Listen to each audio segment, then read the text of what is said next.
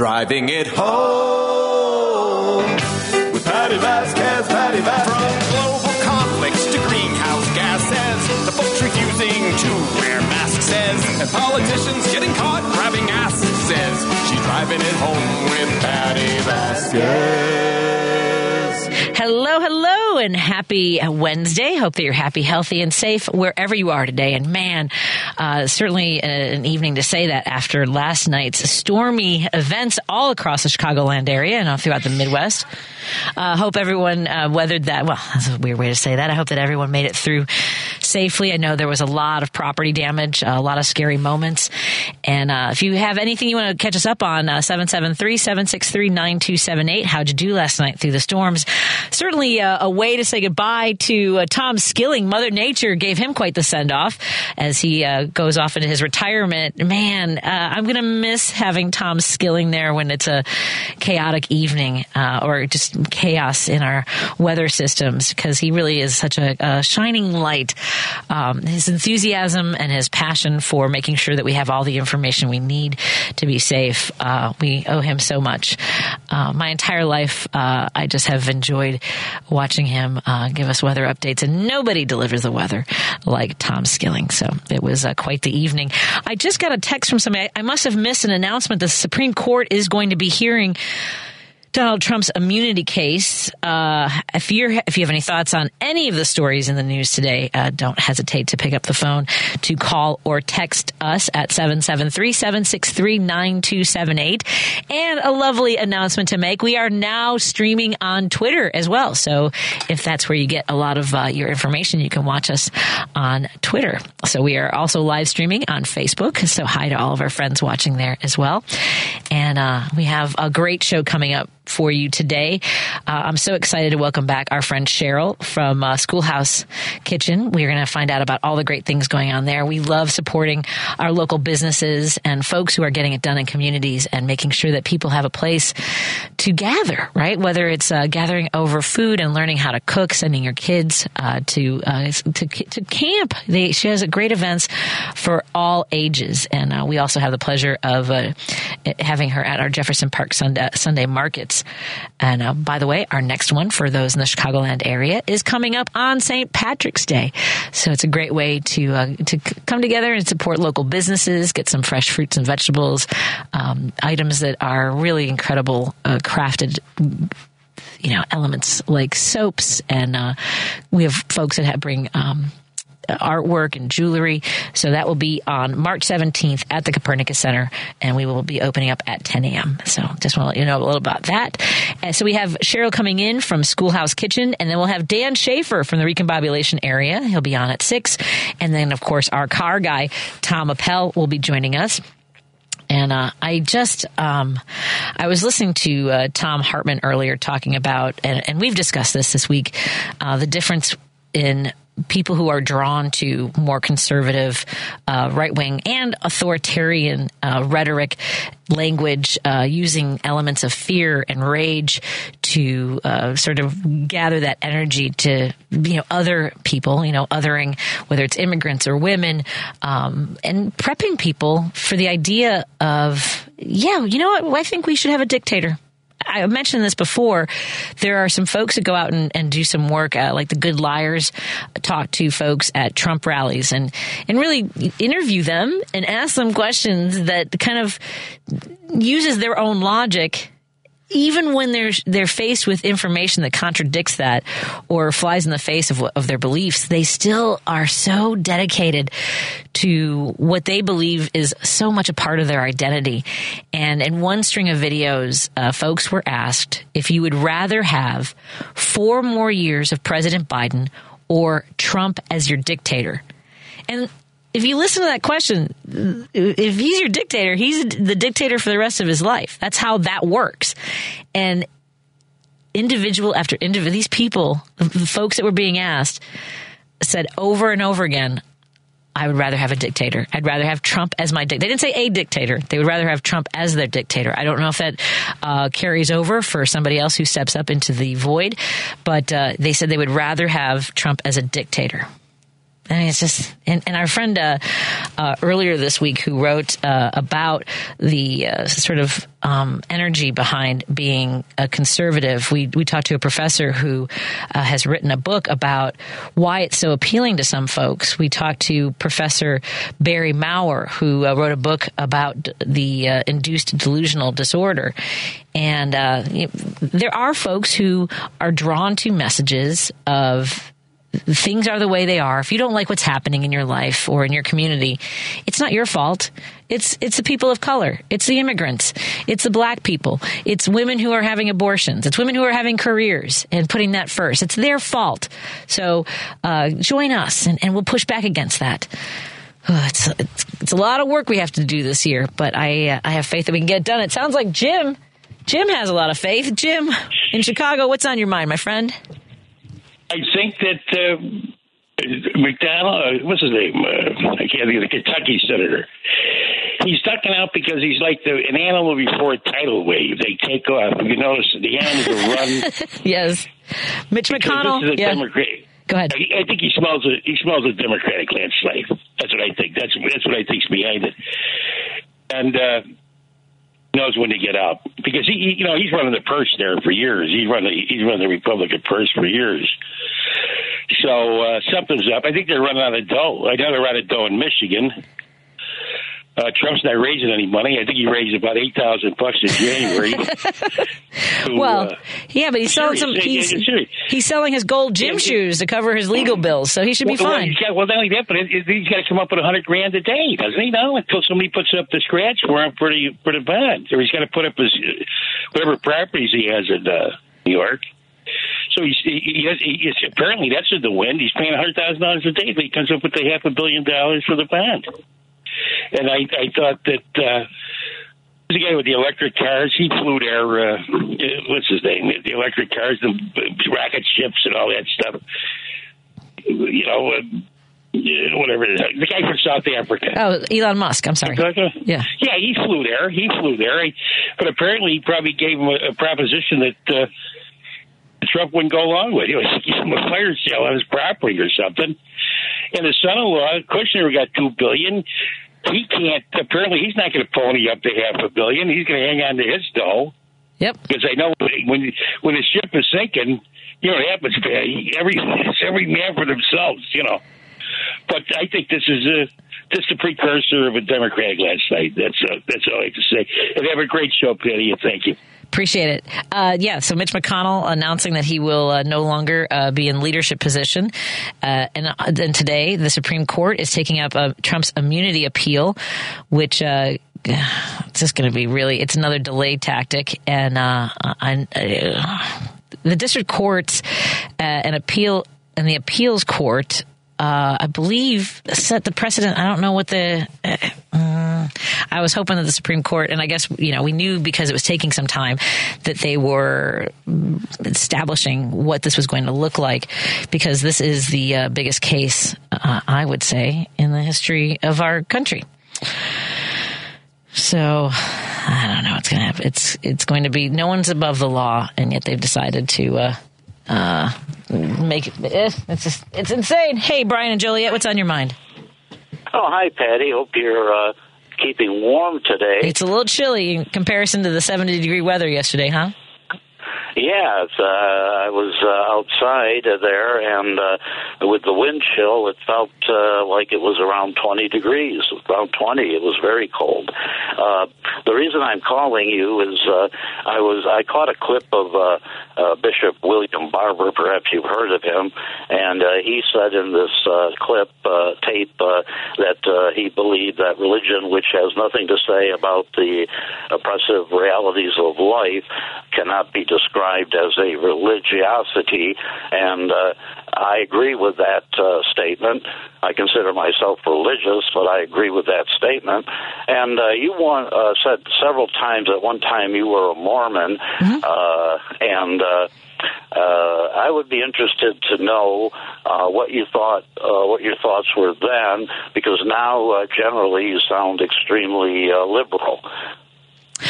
Well, I was 10 years old, my last day of being a Mormon. So I was a Mormon from a very early age. I was raised in the Mormon church, and it was not for me. At 10, I decided it was not, it didn't ring true for me. I was also confirmed in the Lutheran church. My sense of things, and I know my brother who is continues to be a Mormon. He was a Mormon missionary. He is very conservative. He's also very, and this is, I don't want to speak in blanket terms about Mormonism, but there is a drive for wealth and the belief that that's part of being the chosen ones, is that you deserve all this wealth and to make a lot of money, and whatever that expense seems to be, meaning you would rather continue to elect Republicans who make tax breaks for the wealthiest and do it at the cost and expense of making sure that we have services for those who need it the most, which you would think that would be the more Christian thing to do. But at any rate, for me, I agree with folks who say that Christ would have been a Democrat or a liberal at least. I agree, and for the most part, from my experience, over 50 years ago, there were, in like Catholic grade school, there were at least a couple of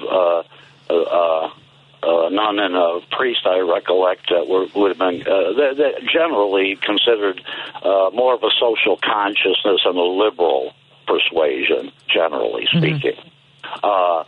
Then when Reagan became president, unfortunately, definitely, then there was a shift towards a kind of, for the most part, a kind of a Calvinism or a libertarian way of thinking, where blessed are the wealthy, for they shall inherit everything, which to me sounds like the opposite of the teachings of Jesus. I am not a religious bigot at all, but I try to follow the teachings of Jesus, and according to my Bible, I reckon it's the same Bible as anybody else's, Holy Bible, Christian, and Old Testament. I reckon that the teachings in action of Jesus are kind of been turned upside down, largely by brainwashing back to 1980-81 when Reagan became president, to the present, unfortunately, where you just referenced that point.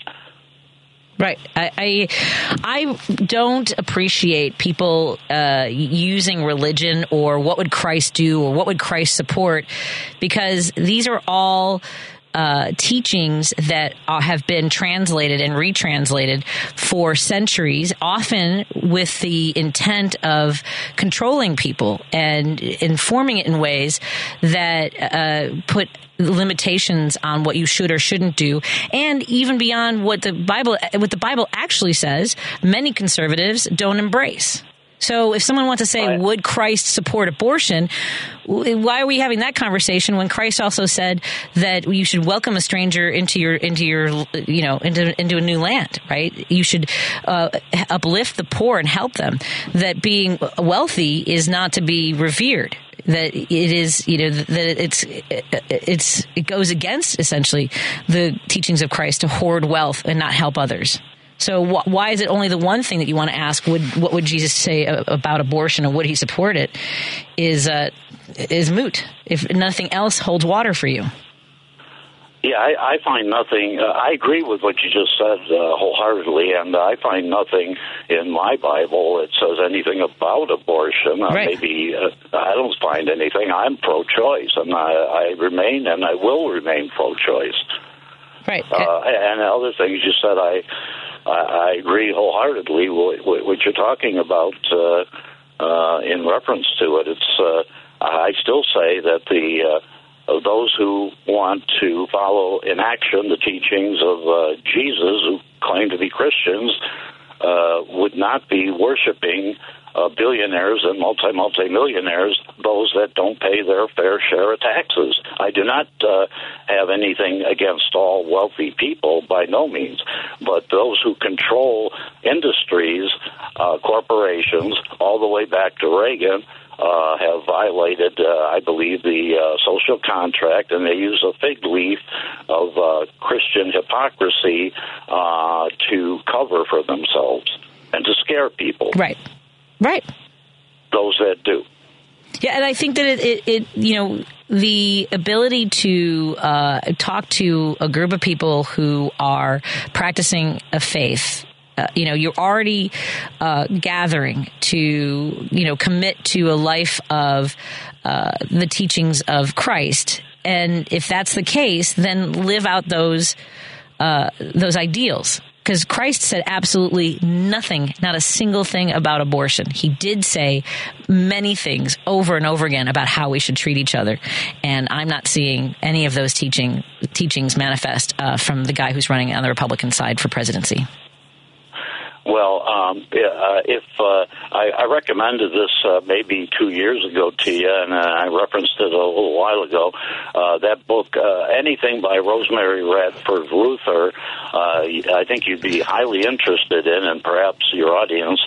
Rosemary Radford Ruther, either New Woman, New World, New Earth, or New Earth, New World, and Sexism and God Talk, both of those. New Woman, New Earth. I forget, you might check the title on that one so long ago. But Sexism and God Talk, definitely, where she, in her books, describes Jesus as a feminist, given the times he lived in. Right. I think so. He certainly had a high regard. What was that? No, New Woman, New Earth is the name of the first book she wrote, and then the other, Sexism and God Talk. I'm sorry, I didn't mean to interrupt. No, that's right. I will take a look at that book. I appreciate it. Thank you, Brian. I'm going to run to the break. Thank you, Patty. Have a good evening. Take care. You too. Bye-bye. Bye-bye. Let's take a break here. When we come back, we continue our conversation. 773-763-9278. That's the number to call, is 773-763-9278. And watching Republicans turn themselves into pretzels today over IVF has also been fascinating. More in a moment on Heartland Signal, WCPT 820. Hey there, it's your guy, Warren Price from European and U.S. Collision Repair, a division of Technocraft Body Shops. We specialize in automobile and truck repair as well as normal automobile maintenance. With our highly skilled technicians and environmentally friendly materials, we strive for quality. Call 773-248-1200. That's 773-248-1200 or EuropeanUS.com. Patti Vasquez is taking your calls now at 773-763-9278. Driving it home with Patti Vasquez now on WCPT 820. I wanted to address a couple of texts we got. One listener says conservative Mormons aren't all MAGA either. Mormons aren't all conservatives. I believe that.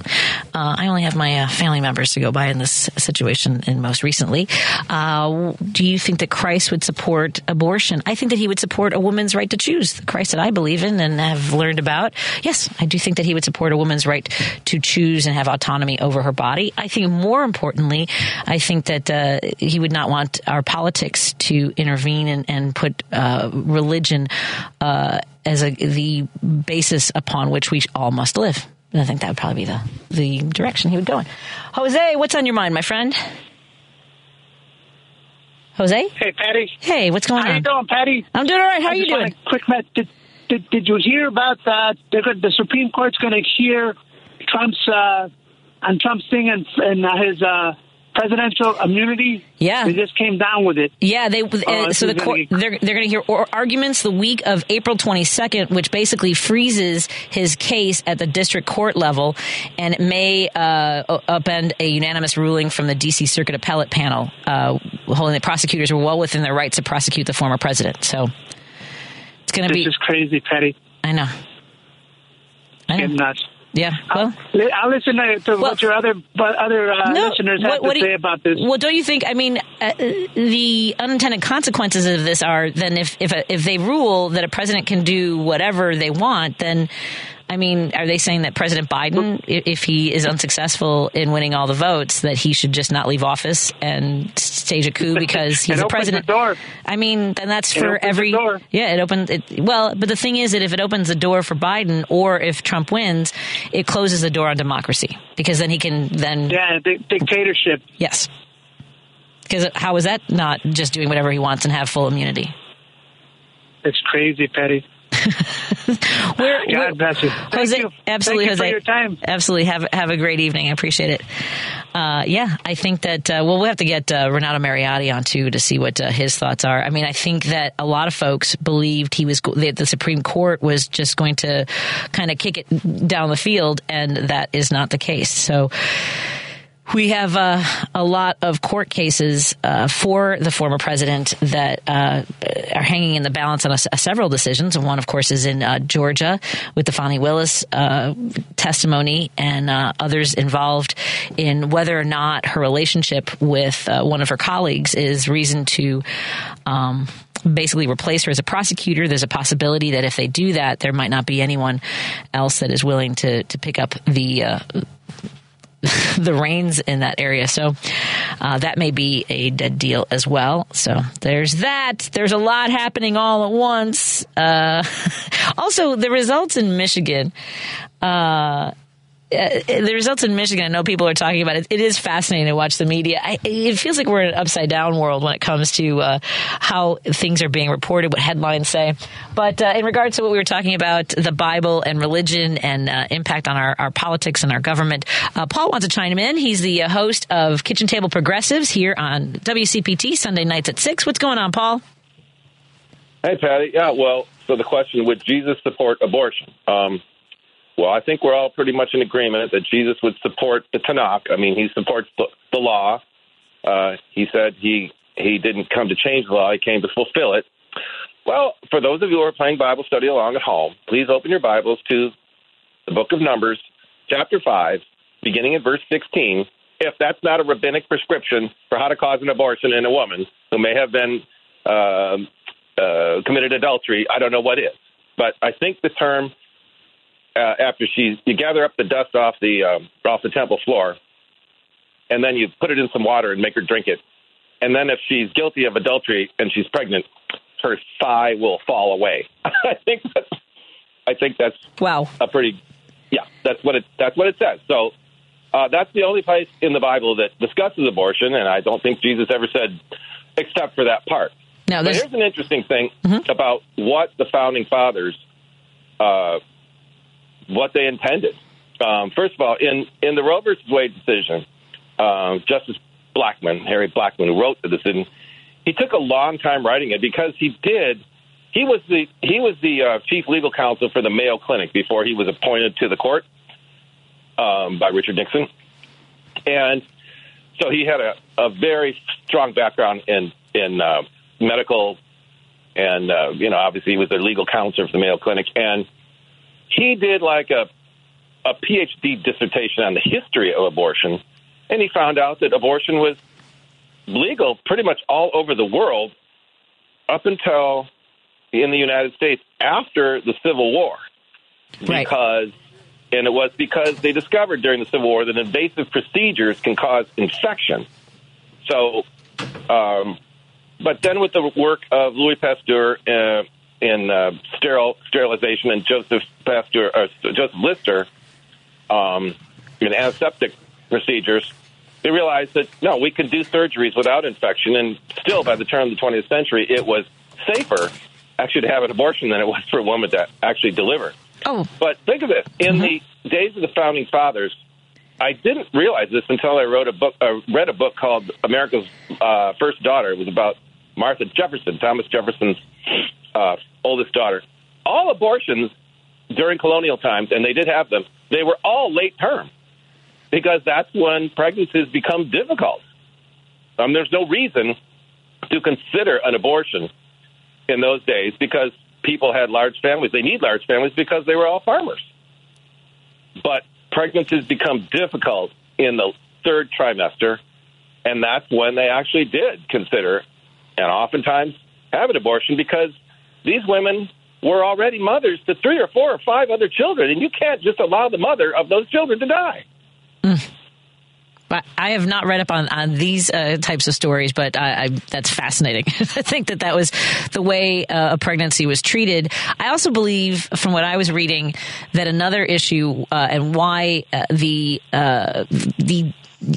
efforts to make abortion illegal arose was because the American Medical Association didn't want the people that were involved in helping women through pregnancy and birth were mostly women. They wanted to have control over that area as well. And that's where the even more lobbying efforts as far as our electeds to make it illegal.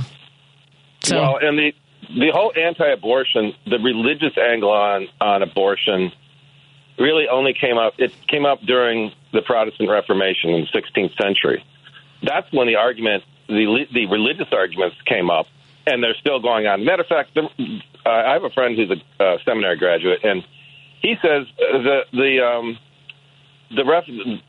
Neo-Reformation War is still going on. The Reformation War, and there were times when it was actually a hot war. But what the Protestant reformists did, and there were 2 branches. There was the magisterial branch that was against what the Pope said, and then there was what was called the Anabaptist branch, they were kind of really wackos. Basically the difference between Protestant and Catholic is both of them say the biblical truth is based on Scripture, but the Catholics say, and the Pope's interpretation from chair is inerrant. So the Pope, however the Pope decides, speaking from chair, that's it. The Protestants, on the other hand, say, yes, biblical truth is based on Scripture and necessary and proper inferences that we may come up with. So they have a lot of different ones. So what the Protestants were doing at the time was to pick any fight they could with the church, that being what we now call the Catholic Church, to have disagreements. It's kind of what the Republicans are doing now. You say white, I'll say black. You say black, I'll say white. And so that they could try to discredit the church by engaging them in any kind of argument they could come up with. So the whole idea that it was a moral question and a religious question started during the Reformation. It was the 16th century. But up until that time, and there was actually, interestingly, during the Roe arguments, in the oral arguments, and you can hear these, because actually I think you were mentioning that. Yep. Potter Stewart, Associate Justice Potter Stewart, he asked the Wade team. They did it like this. Hold on, let me get a drag off my smoke. What kind of question is the abortion question? Is it a constitutional question? Is it a medical question? Is it a philosophical? Yeah, so Potter Stewart asked him, what kind of question is it? And the Wade team said, it's all of the above. Yeah. And that's where they lost, because the court can only answer constitutional questions.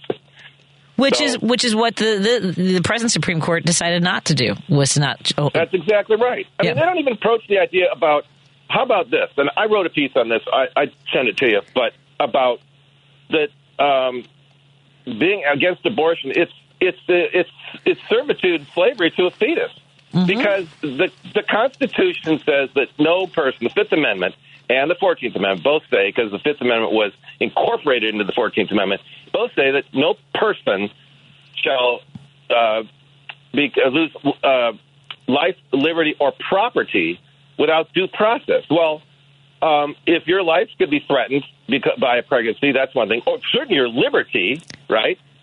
Your liberty as an impregnated woman is definitely compromised, and your property, which is your money, you are in both biologic and economic servitude to this fetus, which may go on for 18 years. And if you do not uphold your parental obligations, the state will come after you. So, in other words, you're going to be on the hook for this. And I'm saying that in order to make it due process, every woman who wants an abortion, if the state wants to shut it down, they should have to take every one of them to court individually, because that's due process. Yeah. You can't just make a law saying no. Right. Wow, it's a lot. And that's what the court doesn't want to acknowledge. That's why it's just such an unreasonable idea that nobody I mean, and they say it doesn't say that there's a right to abortion in the Constitution. Well, hardly any of your rights are outlined exactly. in the Constitution. There's a lot of things that the Constitution doesn't say and that we do anyway. And so the idea that the Founding Fathers would have thought that your bodily autonomy is not yours is preposterous. And like I said, that all abortions in colonial times were late term when pregnancies became difficult. They said we cannot risk the mother's life because she's a parent too. And that's horrifying. Unfortunately, we're at the point now where we can save a woman's life in late-term pregnancies if there's something medically going wrong. But we also have the ability to save the mother's life if that's necessary. So I've got to... have you heard that there are women that... I know women who've had gestational diabetes. And one of my friends, she had it in her first pregnancy and it went away. She had it in her second pregnancy and now she has permanent diabetes. There are cases of gestational hypertension, high blood pressure that are really, really dangerous. You can't just make somebody say, "Oh, too bad." Right. I mean, yeah, it's crazy. Yeah, no. Because if that fetus is a person, well, that person is an occupant of somebody else's body. There you go. We've got a squatter. We've got a squatter in our uteruses. That's right. Yeah. Thanks, Paul. Have a good one. Have a good one. Thanks. Let me get a quick call. I've got a guest coming in the studio, but I want to make sure I get to Brendan's call about the Supreme Court. What's on your mind, Brendan? I was just going to call and say, it's not all bad news, although I do agree. I think the Supreme Court should have stayed a mile away from this case. Yep. They did at least agree to hear it in an expedited manner. So they didn't have to do it. If they really wanted to just put this off until after the election, they could have. But they agreed to hear it, and they'll rule by June, which kind of puts them in a bind because either they rule that they uphold the original ruling by the appellate court, right? Which means that now Trump, in the middle of June, right in the heat of the general election, has to deal with this trial about. Interesting. Yeah. He's going to be right in the thick of it because they're going to start that clock right away as soon as they make their ruling. Or they rule that he's immune, which means Joe Biden can basically kind of do whatever he wants for the last few months of at least until January 20th of 2025. And he could literally tell his Department of Justice to go round up any of the insurrectionists that are still in Congress, anyone who voted against, counting the votes, say that it was an act of treason and hold them in Congress or hold them in custody. And which, it sounds a bit extreme, but that's what we're talking about at this point. Right. Giving absolute immunity, which is just ridiculous, as we all know. But the fact is, he could just say no and round up all the Republicans in Congress that said they didn't, wouldn't certify my election based on lies and Russian disinformation, and round them up for treason. Have them, and even though they probably wouldn't get convicted, guess what? They're now in the minority. The only way a president can get in any trouble, according to Trump's own lawyers, is if he's impeached and convicted. Well, they don't have a majority, so I don't see the Democrats impeaching him over it. They'd probably be quite happy to just get back to business.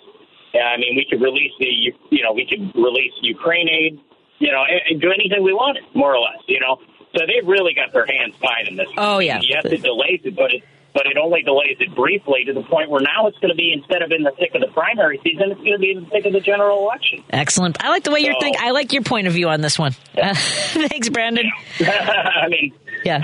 The biggest fear was that they'd take the case and they'd put it on a regular schedule. They'd hear it sometime in the fall. Right. The ruling would come out in the spring, like after the election. But at least they're doing somewhat the right thing in expediting it so it can get moving, so that when their ruling does come down, there will be time for the trial to happen prior to the election. Right. Let's hope it works out there. And I know you got to go to break, but just on abortion, Benjamin Franklin, who is considered by many as one of the most influential founding fathers of this country, owned, among other things, a printing press, and he used to print pamphlets that included home remedies for women to get abortions.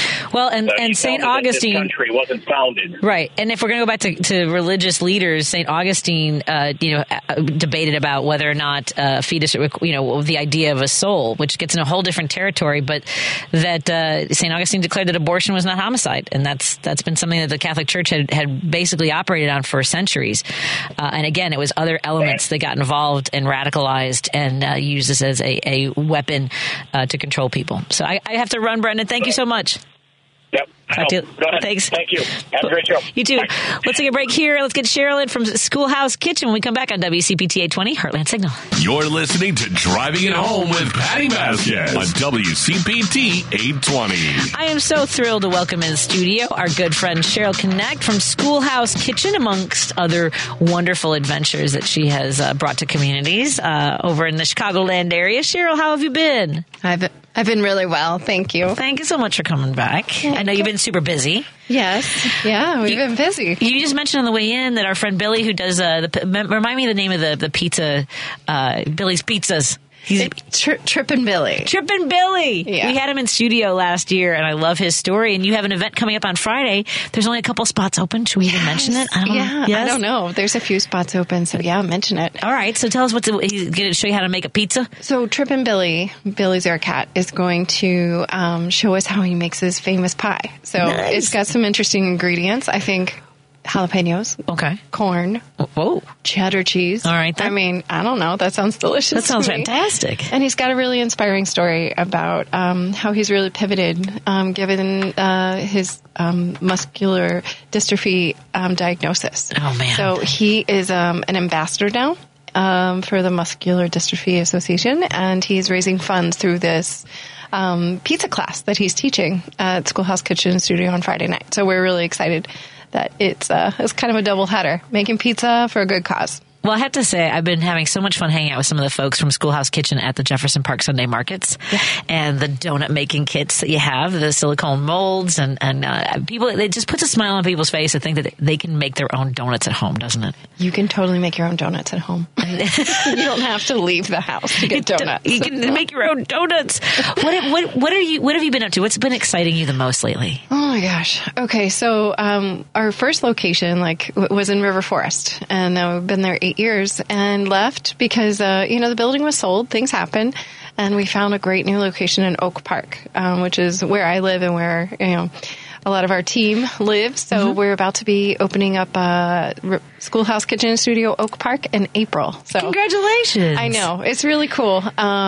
We didn't know. We didn't know if we would find another place to open up, but we found a great space over on Madison, across from the community theater. So It's an awesome location. We're really, really, really thrilled. And we got the broadcast from Sugar Beet last year, and it is such a spectacular spot. Yeah. So we're right down the street from the co-op now. Yeah, so we're neighbors. I love it. It's a beautiful store. Yeah. I love your vision for things and what you bring to life. It's just phenomenal. Thank you. It all feels like surreal sometimes. Like we just keep moving in the right direction, right? Like, what do kids need? They need more engagement. They need more confidence. They need space to be themselves and creative. And I think Schoolhouse really does that. And we do it with food, right? Which, kids, they like to eat. I have noticed that. I think the last time we had you in studio, you were just about to open up Portage Park, so you've been really busy. Yeah. And I know that it's been successful. I know so I'm a member of the Jefferson Park Chamber of Commerce, and everyone was excited about making pasta night and other events that you've had. So you do have adult events, but it really is the heart of Schoolhouse Kitchen is teaching kids how to cook for themselves and for others. Yeah, absolutely. So we have our homesteading camps are coming up again this summer. So it's kind of like our big season is summer when the kids are out of school. So we have our Wicker Park location homesteading camps, Portage Park, we have Oak Park, and then we're doing some offshoots too at like Laboratory School in Hyde Park. Really? We're at St. Luke and River Forest. So, it's all about just teaching kids, just giving them the space to find their skills and be confident and have fun, play around. We do a lot of cooking and crafting and making. We make paper. We do all kinds of wacky stuff, but it's stuff kids see on TikTok. I was going to ask you, how many of them come in with like some idea that they saw on TikTok and they want to bring it to life in the kitchen? Yeah. They showed me their Pinterest board. I'm like, we can totally make that IRL. We can make it in real life. You don't just have to watch this stuff on your tiny screen anymore. We can do these things with our own hands, and it's a lot of fun, and we just mess around. I don't know. Tell us what one of the ones that surprised you, that someone came in with a TikTok or a Pinterest board of what they wanted to make. I mean, kids, they love making their own like little pastries. So Pop-Tarts have been a fun one. Like, you could just make them as cute as you want. You can do sprinkles and glazes, and you could do your own filling. So we've had a lot of fun with making our own Pop-Tarts.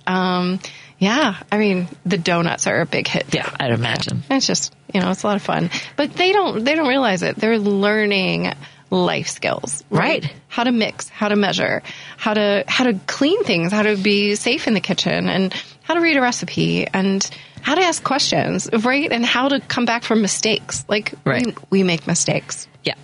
It's funny. I've just been going through episodes of Friends. Yeah. I don't know if you remember the episode where Rachel has to make dessert for Thanksgiving, and the pages have stuck together. Oh, no. And she makes basically this custard, but it's a combination of a truffle, some sort of trifle. It's got custard, but also shepherd's pie. Oh gosh. So it's got. But I was just thinking, like, I could see myself doing, like, you could see someone like just committing, like, okay, so the recipe calls for, you know what I mean? Like, just being committed to it. Oh no, we teach them critical thinking skills. So exactly. Sometimes we will actually run a whole class without a recipe. Like, what do you think? What do you actually think goes in this dough? Do you think it needs more water? Do you think it needs more flour? Like, ask questions. Like, be a conscious consumer, be a conscious, like, creator. But yeah, and that's funny. I also share with my students when we make these Pop-Tarts or pastry. I cried the first time I made my own pie. I literally cried because I wanted it to turn out so good. I was taking it to a boyfriend's house or something for, it didn't turn out. And it's so fun to like be with them in the kitchen and show them like these skills that will like really empower them to be able to do this stuff for themselves and not be so scared. I was so scared when I first started cooking. Oh, I started cooking when I was like around 6 or 7. I remember doing things from Channel 11 had like stuff that they would show kids how to cook and things like that. And like weird little, I remember doing like a hot dog thing wrapped in a slice of bread with cheese with a toothpick in the broiler. Like just stupid little for some reason I started cooking when I was really little, like really young. Cause I was a latchkey kid and my mom trusted me in the kitchen. I'm not sure why, but I got lucky. But I think that like I feel like I skimped on teaching my son enough, like Griffin, before he went off to college. Maybe I should send him one of the. He needs like a college class before we send them off to college. Right? No, bring him on over. Right? How to use a hot pot or cooking in the microwave. Yeah. Things. No, they need to know this stuff. Yeah, I don't even know if I should want to make ramen noodles. He should be able to do that, right? Right. Or he'll end up like eating like baked beans out of a Frisbee or something in college. Do you find that some parents feel like they would like to teach because it's often easier to have a child or your kid in a classroom rather than doing it like some kids just like one-on-one. It's like, I know how to do it, or there's sort of that, there can be sort of that weirdness. If you're trying to teach your kid, like they get resistant, they're annoyed. Yeah, I'm an annoying mom, is what I'm saying. I think we're not our own kids' best teachers all the time. That's what I think. And I think, okay, so if I have teenagers, if I'm in the kitchen with them and we've got to get dinner on the table, it's probably not the best time for me to be patient with them and teach them, like because we're putting dinner on the table. And that's what most people are doing at home too, but we don't have that stress at Schoolhouse. Like, there's no dinner going on the table. Like, we're just having fun. Like, there's no stress and there's no mom yelling like, oh, you're making a mess in my kitchen, get out of here. There's none of that. Like, we're like, make a mess in our kitchen. That's what you're here for. I remember doing that when Griffin was really little, like getting his hand, like making pudding for the first time, and like the texture of it was all over the place. I loved it. Yeah. But you're right. When you're trying to get something done and you see, like, you kind of see the way that, like, I just remember he would like stir and like not get everything. I'm like, you need to stir the whole thing. I know. It could be frustrating. That's not, right. You have to like measure yourself and be paced. I love that. We're talking to Cheryl Connect. Cheryl Connect from Schoolhouse Kitchen. And she's got some, first of all, people can register now for the summer events. Yeah. Summer camp. Fun. It's already like filling up. Oh, wow. It's February still, right? Almost tomorrow. It's leap year. I know. So exciting. One more day of February. I know. So homesteading camp 2024. Let's talk about that when we come back and find out what homesteading camp is, and then and some more events coming up. And again, to register for any of the slots that are still available for making pizza with Billy, where do folks go for that? Our website is iloveschoolhouse.com, and you can go under Portage Park classes, and that's where it is. Awesome. We'll come back with Show Connect when we come back on WCPT 820, Heartland Signal. To Driving It Home with Patti Vasquez on WCPT 820. We are hanging out in the WCPT studios with Cheryl Connect, the proprietor, the businesswoman, the mastermind behind Schoolhouse Kitchen. You can go to iloveschoolhouse.com to find out about all their programs. And Friday night they're making pizza with Billy, Trippin' Billy's Pizza, and you can find out more about that at iloveschoolhouse.com. And you can click on any one of the locations. Again, there's one in Portage Park, and the other is in Wicker Park. And about to open in Oak Park. So many parks. It's all the parks. Well, and we got to do some comedy last year in Oak Park, which was a blast. Yeah, I came out and saw you. It was very cool. Awesome. Thank you. And there's so many great events. I know we love the folks from Porch Fest that we'll be hanging out with again this summer, and just a lot of great things going on. You had Sugar Beat. Let's remind folks, where'd you grow up, Cheryl? I grew up in Kentucky. Yeah, I love that. You're like, I'm from Kentucky, and I'm making a small empire in Chicago. That's right. This is my home now. I love it here. How long have you lived in Chicago? Over 20 years. Wow. 22, 23 years. So you're Chicago. I am a Chicagoan. Yeah. Have my kids here, raising my family here. This is... Now, does everyone like cooking, or do they like, oh, we're trying something for your class, aren't we, Mom? Oh, no, the kids. My kids are 16 and 13, and they both love cooking, but they both come at it from a very different angle. Oh. So Cedar is my 16-year-old, and he's a rising Eagle Scout. So he goes camping like every other weekend. Oh. And he's what they call the quartermaster. He's in charge of the food. And so he knows how to cook really well in the outdoors. Okay. So he can do it all in the Dutch oven. His troop makes Thanksgiving dinner in like October, I think we went out there, and he had like made pies and like they're cooking the whole meal. Do they make the iron pies? I used to make iron. Remember it's like a clamp. It's kind of like a sandwich maker thing. Oh no, they didn't do it that way. Like he makes it in a Dutch oven over an open flame. Nice. Yeah, he's an amazing cook, but like outside. It's more advanced than my Girl Scout cooking skills. We used to make a lot of tinfoil meals, right? We'd put like the meat, we'd have a hamburger patty and put like onions and things in there and mushrooms, and then put it on the fire and let it cook until it was hopefully done or not overdone. Anything tastes good after you've been camping. I mean, right? It's all good. And then my youngest, who's 13, he's super into like Asian food. So he's always making his own like ramen concoctions. So I think my kids are very different cooks than I am, and we all like share the kitchen together and we get along. It's all good. I end up doing all the dishes though. That's not okay. How does that happen, Cheryl? I don't know. That's not okay. Have we brought this up? Have we had a meeting about the dish situation? The pots and pans? Several meetings. Okay. Yeah. We have, and what was the outcome from that? No resolution? I'm just a pushover and I want it done, so I just do it. Fine. Don't do the dishes. Fine. I do have a situation in my house. It's better now because I've made it part of my act. My husband used to leave the sticky pan in the sink for a while. Oh no! Especially if it was like he likes the ones that are nonstick. If it doesn't have the nonstick coating on it and it gets some of that juice kind of burnt on it, he'd let it soak. And I don't know why he thinks that soaking is an action. It's not. Over the course of a week, I don't know what magic is supposed to happen with soap and water. No, it's like kicking the can down the road. Yeah. So now everything is nonstick. Yeah. Is it better? Do you have a preference when you're making a meal with nonstick? I know.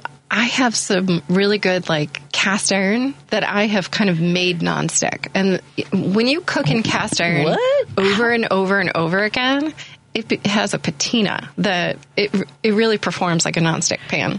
I may have to come to your place with my iron skillet because it's a mess. No, you've really got to. Can you ruin an iron skillet? You can ruin it, but then you can. Can you unruin it? You can resurrect. Can I resurrect it?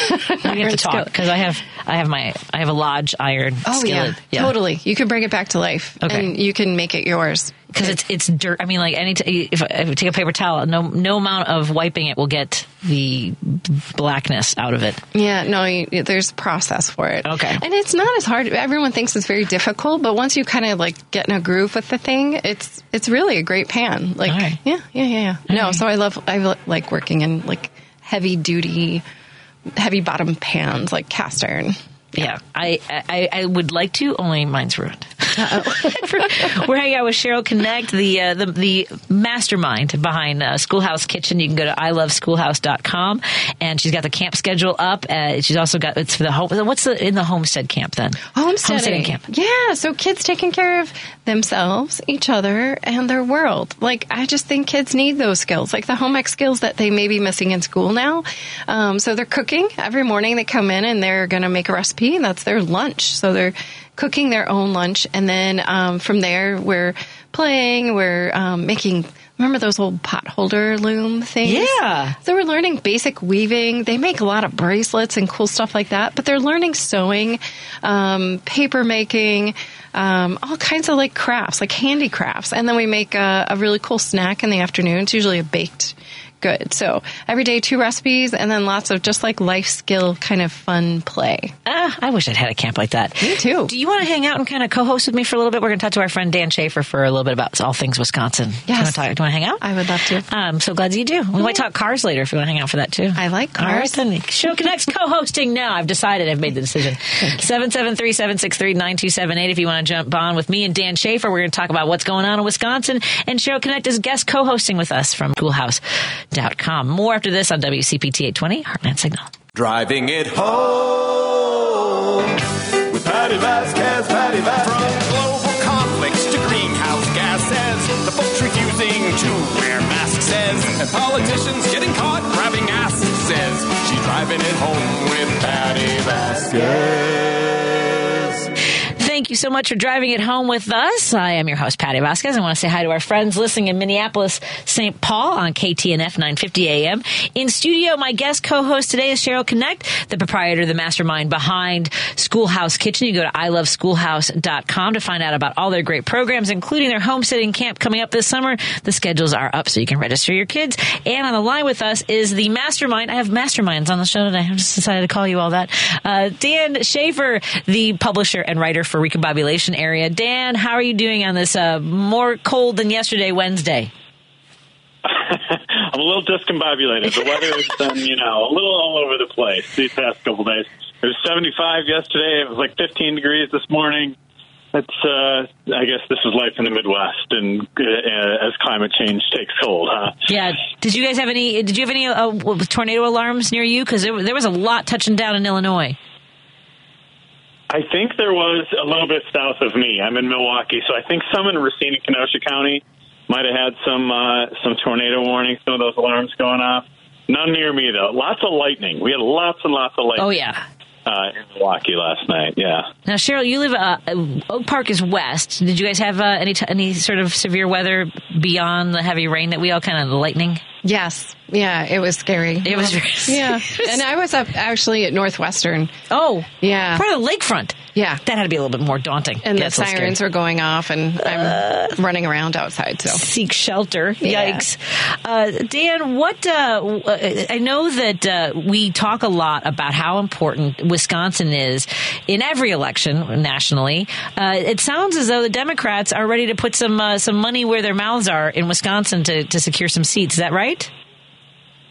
Yeah, I think we're starting to see some of the early signs of this new landscape for the state legislature. And now that we're going to have, a more competitive state legislature where it's not just entrenched one-party control all the time, as we had for so many years under the gerrymander. Now that we have new maps in Wisconsin, we're starting to get a little bit of an understanding of what that's going to be. So there was a story today about, some new investments that the Democratic Legislative Campaign Committee, the national committee that focuses on state legislatures across the country, they're actually going to be investing a little bit in Wisconsin this year. That has not been the case in the past because, well, it has not really been possible to flip the assembly to Democratic control. That will change this year. I think, I'm starting to dig into the numbers and see exactly where things are going to look like for the assembly. But, in the Wisconsin State Assembly, in the 99 members, it's been more than 60 Republicans of those 99 members basically since 2012. And so it's going to be a real change there when it's going to look much closer to a 50-50 matchup. And so I think there's real opportunity, for some national money to come into Wisconsin and flip that assembly and make Robin Voss, our longtime Assembly Speaker, the minority leader instead of the Assembly Speaker. That sounds like a very desirable change in the situation in Wisconsin, because there's so much that has been derailed by Republicans. Remind me, because I don't think Cheryl has heard this number. What is your budget surplus at right now? Because I know it was like at $7 billion last time I talked to you. Yeah, we went into the last budget cycle with about a $7 billion surplus. I think that it's now more in the $4 billion range. Okay. It's still significant. And there are still a number of things. The budget was signed, of course, but it didn't. There was a number of things that the Democrats wanted to fund in the state of Wisconsin. Things like child care, things like environmental cleanup, Medicaid expansion, school funding, a number of different things that just did not get addressed in the Republican budget. And, Republicans want to do what they always do. They have their one economic policy for everything. It's a tax cut. And so they've proposed a whole number of different tax cuts for that budget surplus. But now it's just a perpetual stalemate that we have with divided government in Wisconsin, with a Republican legislature and a Democratic governor. But now, finally, for the first time in a long time, opportunity for that to change. Yeah, no kidding. I know that at the federal level, I believe Tammy Duckworth was introducing legislation to protect IVF treatment. Is there any talk amongst Wisconsin legislators on where they stand on IVF? Because I know Republicans are trying to figure out where they stand, and it's falling to a lot of state legislatures to decide where they're going to move after the Alabama decision.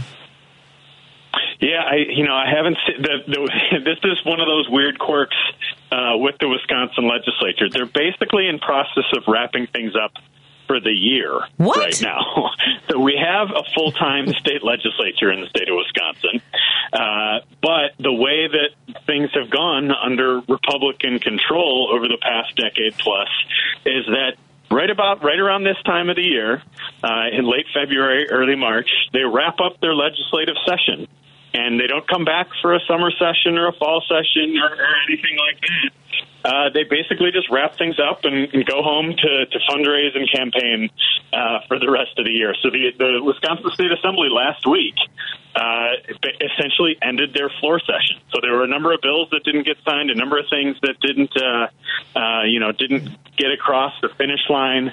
Some really important election administration reforms, some really important bills across the board that just have been stalled.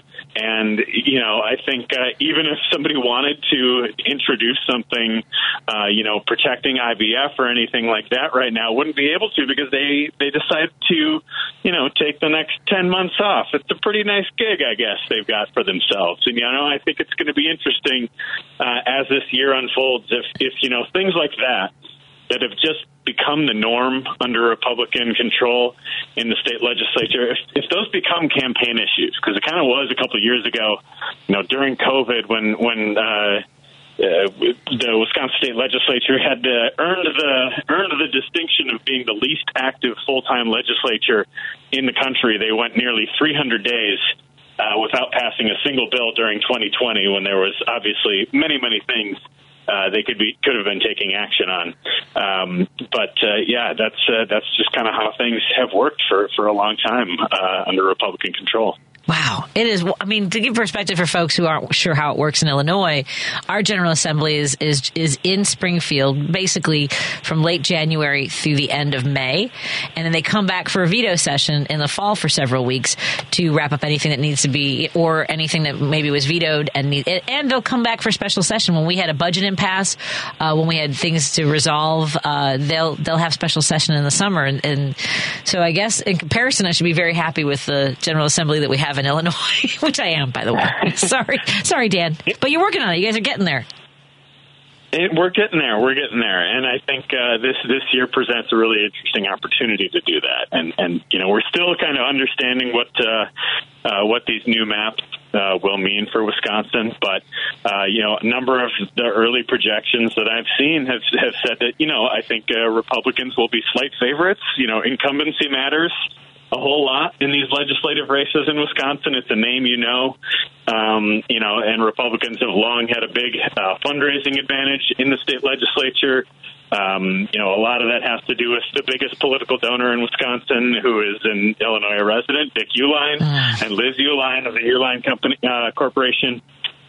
They pour millions and millions of dollars. I think they outspent, maybe just on their own, outspent all the money that went to legislative Democrats last cycle. So that's going to be, a big thing to counter. But I think at the same time, for the first time in more than a decade, there was an actual path for Democrats to flip the assembly.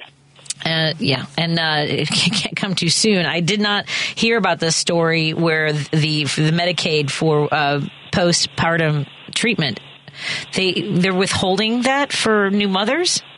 Yep. Yeah. So what? Wisconsin is one of, I think, only 4 or 5 states that has not expanded Medicaid for postpartum coverage for new mothers. Wisconsin, of course, is one of the only states to not expand Medicaid, period. I saw that Mississippi today, those pinko liberals in Mississippi voted to expand Medicaid there today. So I guess that puts Wisconsin to the right of Mississippi. Wow.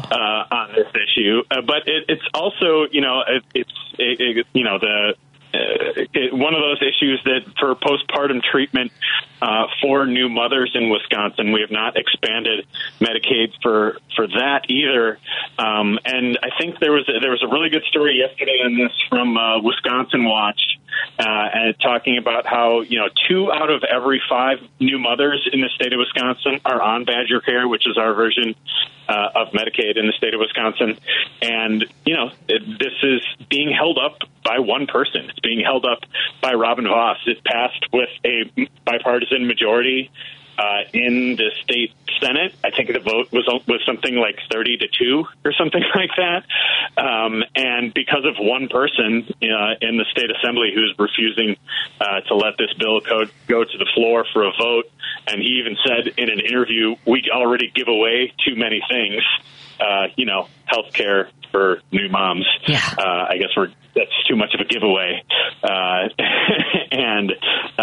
So that is leaving Wisconsin is just a handful of states that has not taken this action. And I'm guessing the other states similarly the Republican legislatures want to prevent women from having access to reproductive health care in whatever form that might take. So that's fascinating. Yeah. It all aligns. Yep, it is all red states that have done that. Yeah, and it is really life and death outcomes for a lot of people, and it's really scary to think that people might be in such difficult situations like that, and we could take action. We have bipartisan majorities that could take action on this, but they're not. I wanted to share one other example of that, of that dynamic at play in Wisconsin as well. Yeah. So you may be familiar on election night how Wisconsin, people are often anxiously awaiting the results in Wisconsin and in Milwaukee in particular. Yeah. Yeah. Okay. So in 2020, I'm so scared to hear what's going to happen next. Yeah, go ahead. Okay. So in 2020, the election results for Milwaukee were not reported until late into the night. We have a rule here in Wisconsin where clerks who are processing absentee ballots are not allowed to open those ballots and start counting them until Election Day. So because we had so many absentee ballots in 2020 because of a lot of the mail-in voting.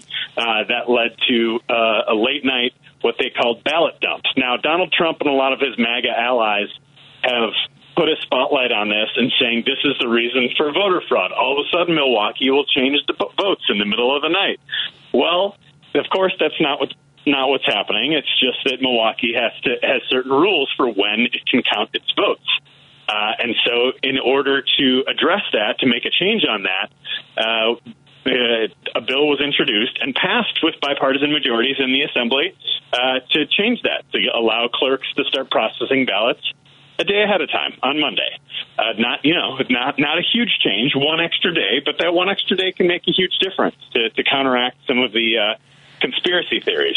But again, we have in the Wisconsin state legislature a number of these far-right election deniers who are playing to their base and saying that they can't take this up for a vote because they don't trust Milwaukee to do the right thing, and putting the onus on Milwaukee to make a change in this. And it is another example of just how dysfunctional our state legislature it is.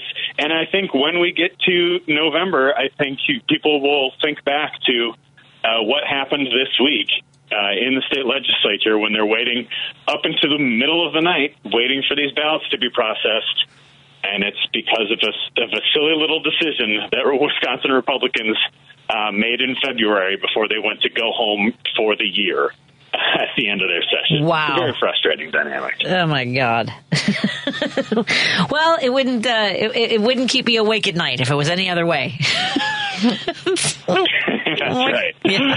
Right. And if I had known that I didn't need to live in Wisconsin to run for a Wisconsin seat against Tammy Baldwin, I would have thrown my hat in the race. No, I'm just kidding. What is happening with your candidate that's running against Tammy Baldwin? He's a Californian who, I guess, grew up in Wisconsin, and so he likes cheese. Is that his thing?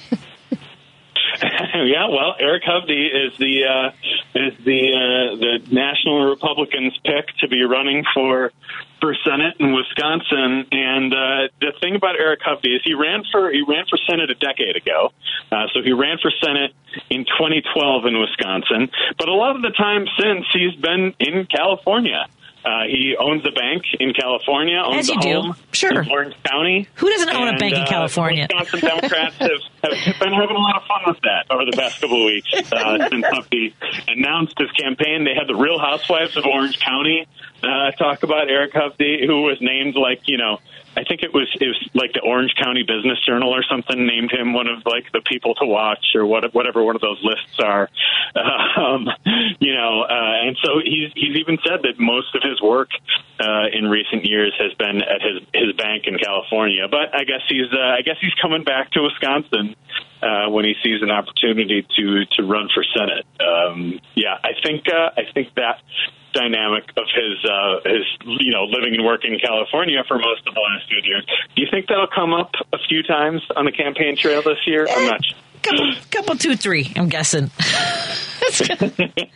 Wow. Yeah. And my guess is, I guess he'll be happy that he gets to do it in the warm weather. So he doesn't have to worry about the Wisconsin winter to do any of his campaigning. He waited till we were past all the blizzard territory. Wow. What else? I think one of the things with him, too, is that he not only has he, been living and working in California, and even though he has, businesses in Madison and whatever, he has not voted. I believe there was a story from the Milwaukee Journal Sentinel last year. He didn't vote in like 17 of the last 30 elections in Wisconsin. It's just very invested to show how disconnected he's been from the state for so long. Wow. That's wild. I mean, I guess even though Dr. Oz failed at it, he figures why not take another swing? A rich guy coming in. I wonder what's his motivation. Yeah. Well, I'm guessing just money and power, right, Dan? Yeah, that certainly seems to be part of it. It's a strange dynamic. We basically had this happen during the midterms in Wisconsin too, when Tim Michels was the Republican candidate for governor, again somebody with Wisconsin ties, but who had been living and working in Connecticut for a long time, and then came back to Wisconsin to self-fund a a run for statewide office. It seems odd how many carpetbaggers there are, running for office across the country in so many of these seats right now. That is wild.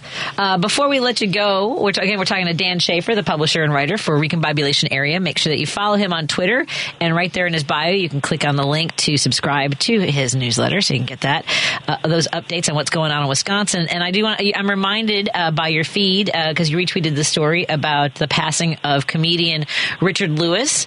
I want to say that I had the honor and privilege of opening for him in the 90s. Dan, I don't know if you remember the heat wave that we had here in Chicago, where really sadly a lot of people passed away, but someone wrote, I was opening for him, Richard always wore all black, and someone wrote, it was so hot in Chicago, Richard Lewis wore white. So but he was great. I was working with him when he had just was in his phase of recovery. He had become sober, was dealing with that and coming back on stage, and it was great to work with him and relaunch his career in the 90s. Oh, that's amazing that you had that connection there. I'm a huge fan of Curb Your Enthusiasm, so I've just been. He always makes me laugh when he and Larry go back and forth. He was He was So, the first big comedian that I ever. Yeah, he was the first big comic I ever worked with, and he was the one that taught me that if you're good enough, there's no introduction necessary except for, ladies and gentlemen, please welcome Richard Lewis. Oh, that's so lovely. It's great. Were you like 10 when you worked with him? Oh, stop. I was a baby, but I was a brand new comic, but he was very kind to me and always a pleasure to work with, and brought great audiences. So I know he'll be missed. So thank you for reminding me. It's one of those things where there's so many things going on. So yeah, I know a lot of folks are thinking about Richard Lewis and his family today. He passed away at the age of 76. Dan, what else are you working on before we let you go?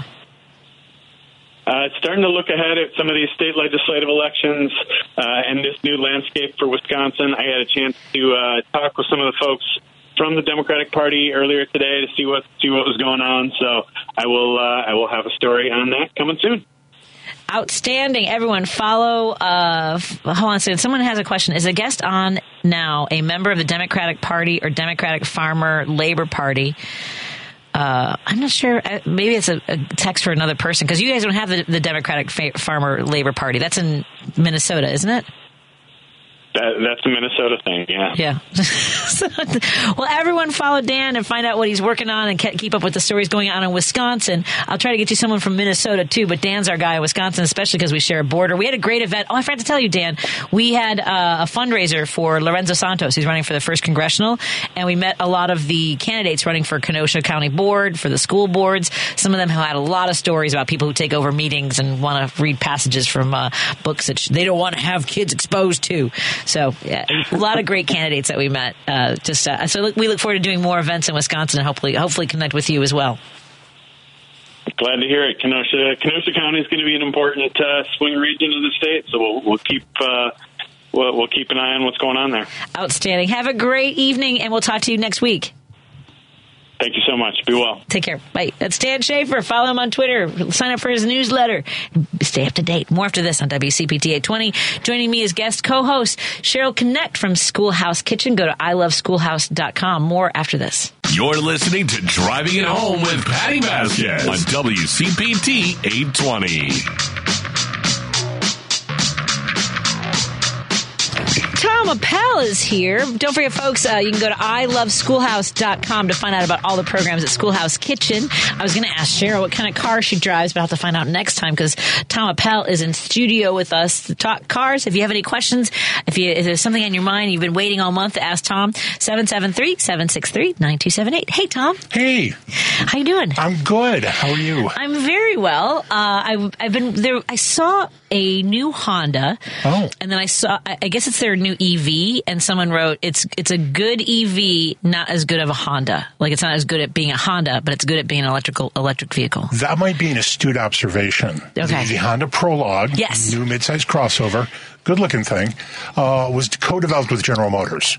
So General Motors has this massive electric car program, and to try to, kind of move those costs around a little bit, partnered with Honda on a couple of vehicles. There's an Acura product coming as well. That's called the ZDX. Okay. Kind of the same vehicle, but made more accurate, a little sportier, a little more upscale. But yes, astute observation, it may not feel that much like a Honda. Right, because Honda, I mean, there is a difference. The handling of a Honda is just, it's elegant, I guess is the best way to put it. Yeah, Hondas are surprisingly light on their feet. They just feel naturally sporty. Yeah. Even the Odyssey minivan, which is a big, I remember, big heavy thing, but still kind of feels light on its feet. And that's a Honda trademark. They're fun to drive. Yeah, because we tried every minivan.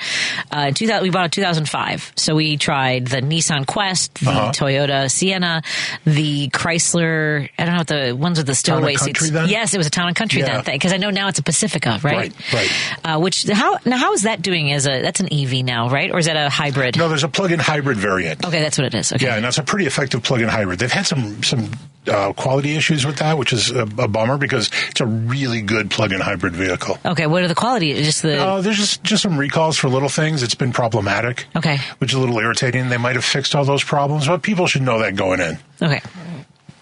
Someone asks, yes, I would say, right, I am going to tell you myself as an owner, is the RAV4, I don't know if it's the most reliable, so I can't answer that definitively, but someone's asking, is the RAV4 the most reliable SUV? I hear that often.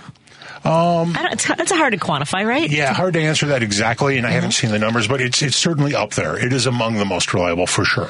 Okay, it's amongst. Yeah, I would say. Yeah. I mean, I had a very, I had a 2000, I think, CRV, and I loved that car until the day it was no longer drivable. Yeah, and the CRV and the RAV4 are still the most popular compact crossovers, and they should be.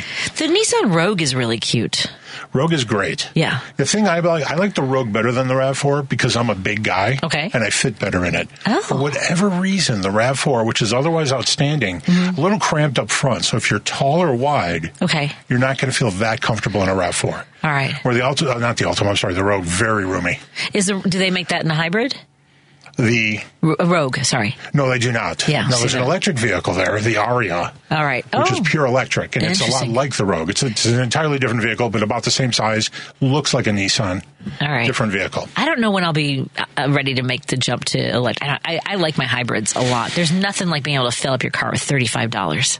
No, and if you're happy with it, there's no reason to go electric yet. No one needs to do that yet. In 5 years, like the next time you buy a car. Maybe. Like 2 cars from now. Okay. You might want to think about it. We'll see.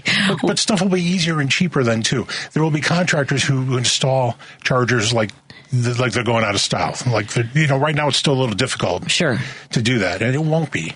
It's like when flat screen TVs came out. Yeah. Wait a little bit. It'll cost you, instead of being $5,000, it'll be $300. Yeah, my wife and it's I did crazy. that. One year we're not getting ourselves presents for Christmas or birthdays. We're going to buy a flat screen. At the time they were $2,000, and we just wouldn't do it. Right. And then one day we were just walking around Costco and found a flat screen for $400. Didn't even check our phones. We just put it in our card. Right.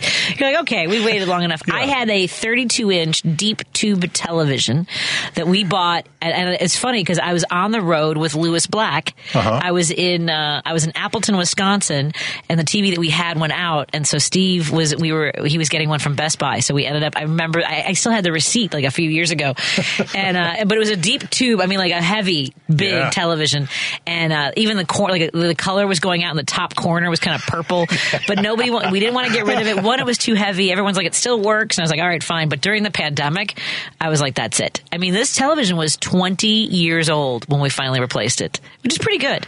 So we have a flat screen we got for like $320. Well, when I was of age to start helping my friends move from their first apartments to their first homes, right, there weren't flat screens yet. I know.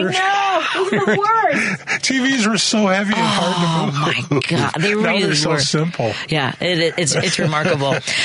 Speaking of buying new cars, I heard today, I believe on one of our news broadcasts, that the prices of new cars are coming down. A little bit. They said it's going to be the least expensive in 5 years. Yeah, it's still hovering. It got up to $48,000, and depending on who you asked, maybe $50,000. And you never knew what they meant by transaction price because different people measure that differently. But it seems to have slipped down to maybe $47,000 now. So for what? For 47? The average transaction price on a new car. Oh my God! I'm sorry. The average transaction price on a new car is $47,000. Yeah, it's been sticky, and part of the reason it's been sticky is that the supply has been slightly constrained. So manufacturers are only putting higher trim levels of vehicles out there. Wow. And then EVs are driving those prices up a little bit because there's enough EVs now that they impact that price too, and EVs just cost more. Okay. I feel like I did not expect you to say that was the average price of like my chest like that. That's I mean I know that there are that's in the mix. But it's also a mix of luxury cars and bigger cars, right. and as you mentioned, electric cars. Because I mean, like it was hard to buy my used car. I can't even imagine. Yeah, and the affordable cars are gone too. We had the Hyundai Accent disappear, and Kia made a little car down there too. Honda Fit, right? Those are gone. Honda Fit is gone. That's crazy. So you have to go with the Honda. Yeah, what is that one? I'll think of it in a second. But you have to go with their smallest crossover, and that costs a couple $grand more because it's a crossover. And that's what's happening to prices, too. There just isn't that much at the bottom end. But on the other end, Americans don't seem to want to buy smaller or more affordable cars. I wish we did. Yeah. Look, I mean, there was a new study recently about, the higher, obviously, the front end of the car, the least likely a pedestrian is to survive impact.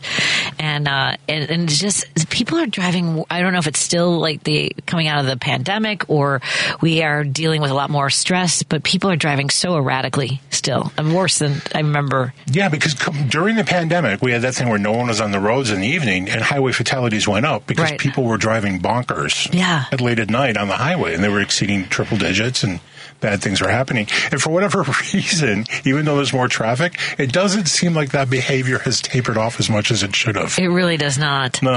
The other thing for me that I stress about is the headlights. This is, and I know that there are some states that are trying to figure out legislation for how how bright the LEDs are. Right? Is that what they are now? LEDs, the new technology. Yeah, it's very so bad. Clean, very bright. It's good light if you're in the car and you want to see the road. Fantastic. Yeah.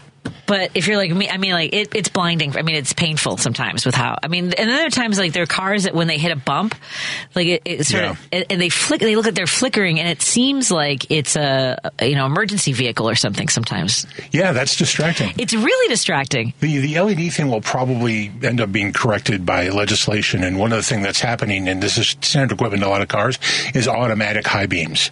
So they will go on if they detect no light in front of you whatsoever, and if a car crusts a hill and your car detects the headlights of that vehicle, the low beams kick in.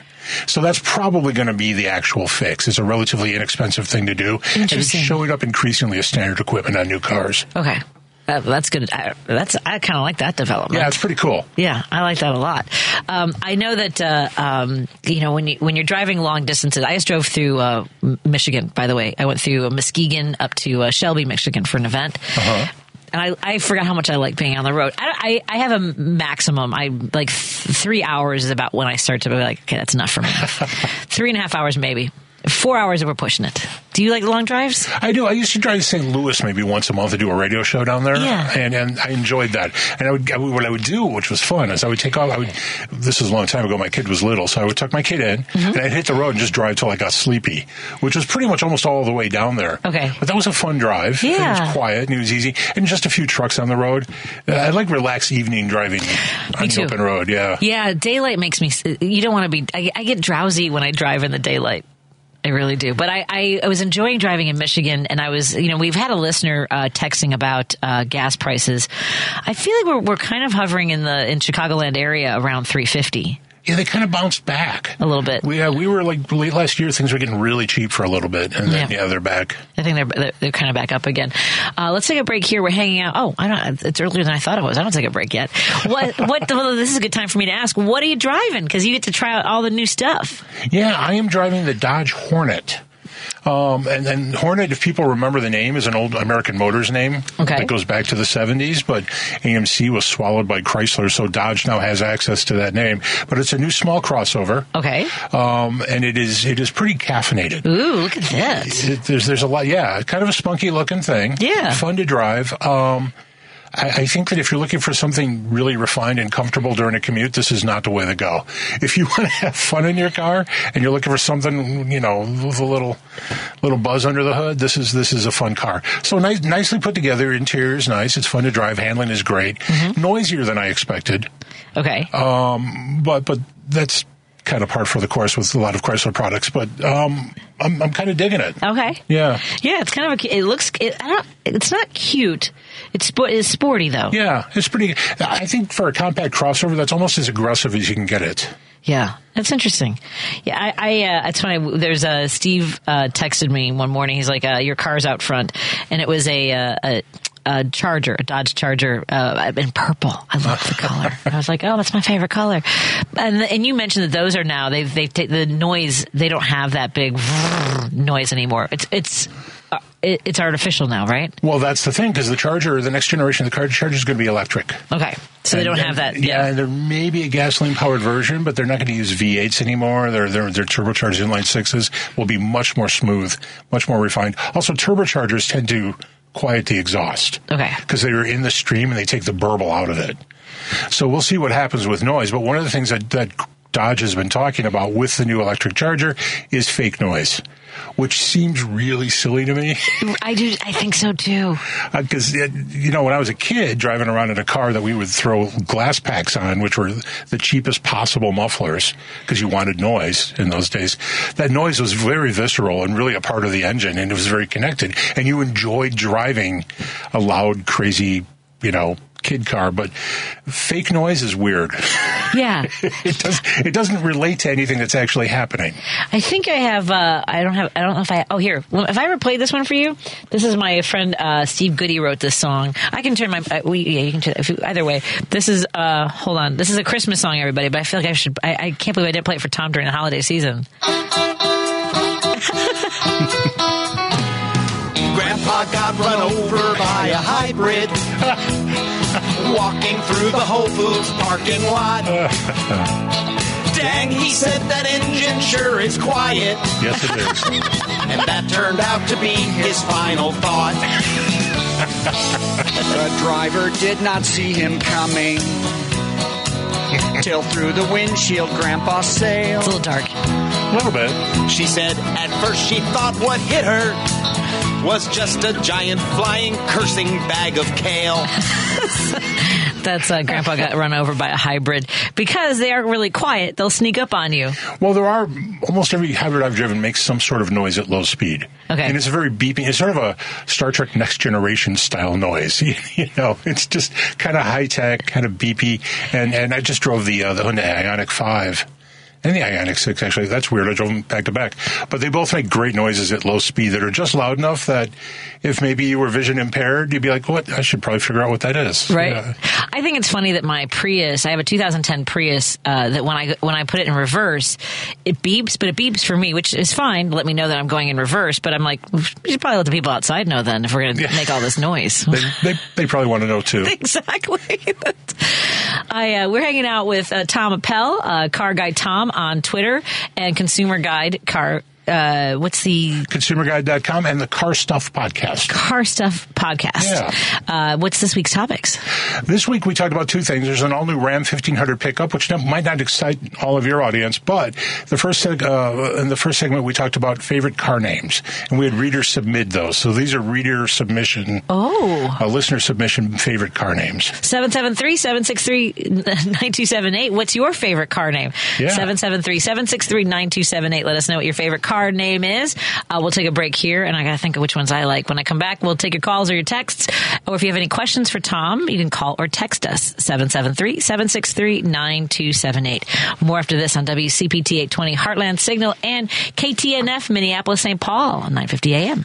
I'm Kirk Bankstead from the Minocqua Brewing Company, and I sell Choice Hard Seltzer, an all-natural grapefruit and lime-flavored booze that you can enjoy for only 100 calories a can. A percentage of the proceeds of each can sold goes to reproductive rights groups in the Chicagoland area. Enjoy a light, refreshing hard seltzer and support reproductive freedom at the same time. Now available at Provisions Uptown Chicago and R&J Wine and Spirits in Glenview, as well as Eastside Cafe, Coffee and Wine Bar in East Dundee, where Kate is serving up smiles. And drink responsibly.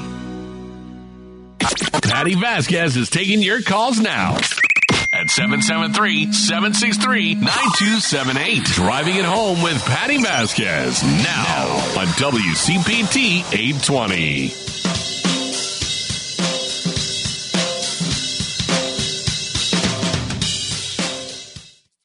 We we are hanging out with Tom Appel. Follow him on Twitter, Car Guide Tom, and go to Consumer Guide for car stuff and the Car Stuff podcast. Yeah. And this week's podcast, folks, are submitting their favorite names. You guys have cars. Yeah, that episode is now favorite car names, and we've got 30, 40 good ones. So are these the car company names, or what have you model named your car? So model names. So not like I named my car's name. Thunderbird came up a lot. Okay, so that's not a good name. Not the names that you give your cars. Like my dad's Cadillac was Katie. Oh, see, because Katie. My mother-in-law's car was Barney. It was an old Ford. Yeah, we called our CRV Blue. Long before Bluey, we didn't call it Bluey, which would have been fun too. Let me see. We've got 708 says, "Hey Patty, just a shout out to let you know a name for one of my old cars from years ago. My Chevy Vega was named Yadabez. Yezdabez." See, I think people like me were like, "Oh, like what did I name my car?" Yeah, Rusty would have been a good name. Yezdabez, Rusty for a Vega. Why were Vegas rust up fast? Big problem. Yeah, that's why there are no Vegas. And Pintos. Aren't that many? They lasted longer. A little bit longer? I don't think anyone liked their Pinto, but they kind of lasted. My friend Jose had a Pinto, and of course the story about those was that if you rear-ended one, right, you could have a big problem on your hand, including an explosion. It was a couple model years of the Sportback. It was the two-door hatchback. Mm-hmm. Yeah, you didn't want to tap them too hard from behind. And that was one of those unbelievably cynical things where the company decided it was easier and cheaper to not fix it. Oh my, what? Yeah, they don't do it that way anymore. No. That's a famous story. That was an actual just decision they made in a boardroom. Like, wow, we could fix these or just pay a few lawsuits. Oh my God. Yeah. Well, I mean, we've heard those stories before, that it was just cheaper to pay off if somebody got hurt or killed. Yeah. The actuaries, right? Those are the bean counters that are in charge of. It might be as cynical as things ever got in the auto industry. Wow. Yeah, that's. Remember, I was thinking about this because I think I was watching some movie, the seatbelt that was on the track. That was the weirdest thing. That was so awful. First of all, it took forever. It took like 30 seconds. If people don't remember that, they should. It was a crazy thing. I was just driving age, I think, when those were lingering. Yes. But the track went from the front of the car all the way back over your shoulder along the glass line. It took forever. Yeah. And then it never fit that well. No, it never. You couldn't adjust it. It was, you had like some people that were like getting it across the neck or like, it was insane. It was an incredibly terrible idea. Yeah, I'm trying to think of some of the other stupid ideas I've seen for cars that, I remember when we were talking briefly about compact cars going away, like the Honda Fit, the Chevy's gotten rid of, like, is the Versa gone too? Oh, no, the Nissan Versa is still there, and it's still a great deal. Okay. And in fact, it's a Consumer Guide Best Buy. The Versa is absolutely worth looking at if you're trying to find something for about $20,000. Okay, those are cute cars, too. God, so it's still weird for me to hear, because I feel like I just haven't been in the market for a new car, so I don't even have a price point to compare it to. That's just wild to me. But Chevy dumped the Sonic and the Spark. Oh, man. Two very nice little cars, and the Sonic was especially a nice little car. They got rid of them. There just wasn't that much demand. Yeah, I mean, that's the thing. Americans don't really want affordable cars. They do. They want affordable cars that are totally loaded and big. Yeah, they want. I just, I don't know. I used to want to have like I used to want to have a Ram. Truck, but then, and that's mostly because I got into an accident in my mom's 1986 Honda Civic, and I felt very small, especially because you have all these cars around you. So I wanted something big, but they're not safe, folks. It's not safer just because you're bigger. You have more momentum and more heft. But that is what happened: is that people stopped feeling safe in small cars, and I think that's part of the appeal of a crossover is that you sit up higher and you're in something that feels a little bit bigger and maybe a little bit safer. And so the bigger cars got on the road, the more people wanted bigger cars. Wow. It was a terrible cycle. Do you see, is there any, I don't think that we'll cease to be such a car-centric culture, but is there anything in the auto industry where there's sort of a balance of, we probably should do something about pedestrians and like cyclists and that kind of... It's funny you would say that because in the U.S. mobility is cars. Yes. But there's a show I think it was in Tokyo, but the Japanese mobility show just happened a few months ago. And there's a lot of weird automotive alternative stuff, Segway style, like Segway Plus kind of things. Okay. Small things that aren't legal to drive on the road here in America, or they sometimes call them neighborhood cars, things like that. But there's a lot of things like that are being considered in other countries. Okay. You see it in the EU, you see it in Asian countries. Yeah. You're not going to see them here. No. It's was not our mindset. No, I remember thinking that when I was the first time I went to Europe, I was in England and then Ireland for about 10 days. And I remember like the gas prices in England so much higher. All of their cars were much smaller. I mean, just a different mindset when it came to cars. They don't want at least they don't have all those big, plus in Ireland in particular, the roads are so much more narrow. They can't have big SUVs and pickup trucks. No. What we call a C-segment car here, which is like an Accord, is monstrous by European standards, or even by Japanese standards. For years and years and years, the American Honda Accord was a different car than it was in the rest of the world. Right. It was smaller in other nations. It was more civic-sized. And that's because that's what we like. But we have open roads. Right. We also have highways, so power is a little bit more meaningful to us because we want to get up to highway speed and we want to drive 90 miles an hour. Yeah. And you can't do that in a lot of stuff that you buy in other nations. You can, just not as easily. Yeah. And even like Mexico City up until when I was a teenager, my mom and I, when we would go to Mexico, still a lot. I mean, Volkswagen Beetles were still ruling the roads, but Fords and all still smaller cars. I'm guessing now it's probably changed a lot where there's more big cars. But I was just thinking about some of the small, like the Plymouth Horizon was crap. Let's be honest, wasn't it? Remember the Yugo? Oh my God. I remember the Yugo. Well, I test drove a Yugo. Did you really? And it was awful. Yeah. It was a hilarious thing where on the console, where you would like expect to find a drink holder now, was there temperature controls, and they went from left to right. And you think that they're variable, right? Because there was just all this big range. But if you let go of it anywhere, it snapped to one side or the other. Oh my so gosh. It was just hot or cold.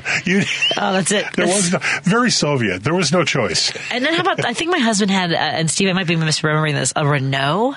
Were they not, the French trying to make cars, I guess? Well, Renault started doing business with American Motors at the end of the 80s. Okay. So there was the Renault Alliance, which was built in Kenosha. What? And then the Renault Encore, which was also built in Kenosha. Yeah, because American Motors was failing. They had this decent-sized factory up there in Kenosha that wasn't doing anything. So the French company took a stake in American Motors and started building these cars up there. Oh, wow. So the Alliance and the Encore, very small cars, very fuel efficient. They were very price friendly and terrible. Unbelievably unreliable. Oh, wow. But they sold well for a while. And then AMC got consumed by Chrysler. Right. And the French company went away.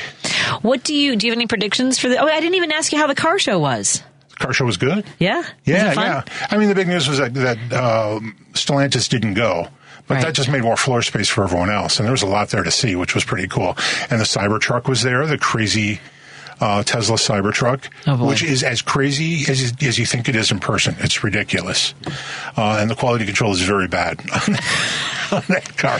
Perhaps not surprising. Yeah, shocker. But one of the most entertaining, I almost said funnest, one of the most entertaining vehicles there, the Volkswagen ID Buzz, which is an electric minivan that Volkswagen's bringing out that looks like the old microbus. What? Yeah, it's adorbs. I'm a fan. What's it called? A VW? It's called the ID Buzz. ID Buzz. And I'm sure that the Buzz reference to an old Volkswagen is intentional. Oh, that's cute. Yeah, that's coming our way. That's coming our way. All right. I'm still going to buy it, but maybe someday. That's Tom Appel. Follow him on Twitter. We're almost done. Wow. Any last thoughts before we go? No, big Jeep recall. If you drive a Grand Cherokee, just check that out. I just heard about that. Yeah, it was news as I was walking in. Oh, man. So you got Jeep Cherokee. Get it checked out.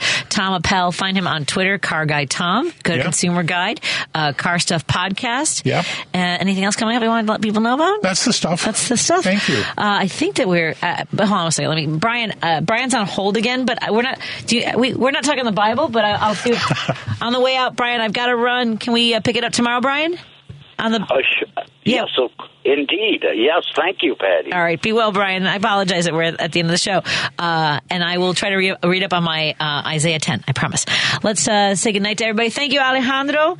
Thank you, Tom Appel. Thank you to Cheryl Connect and Dan Schaefer. It was a wonderful show today. Mike Crude is up next with Devil's Advocate and followed by Matt McNeil. Bye, everybody.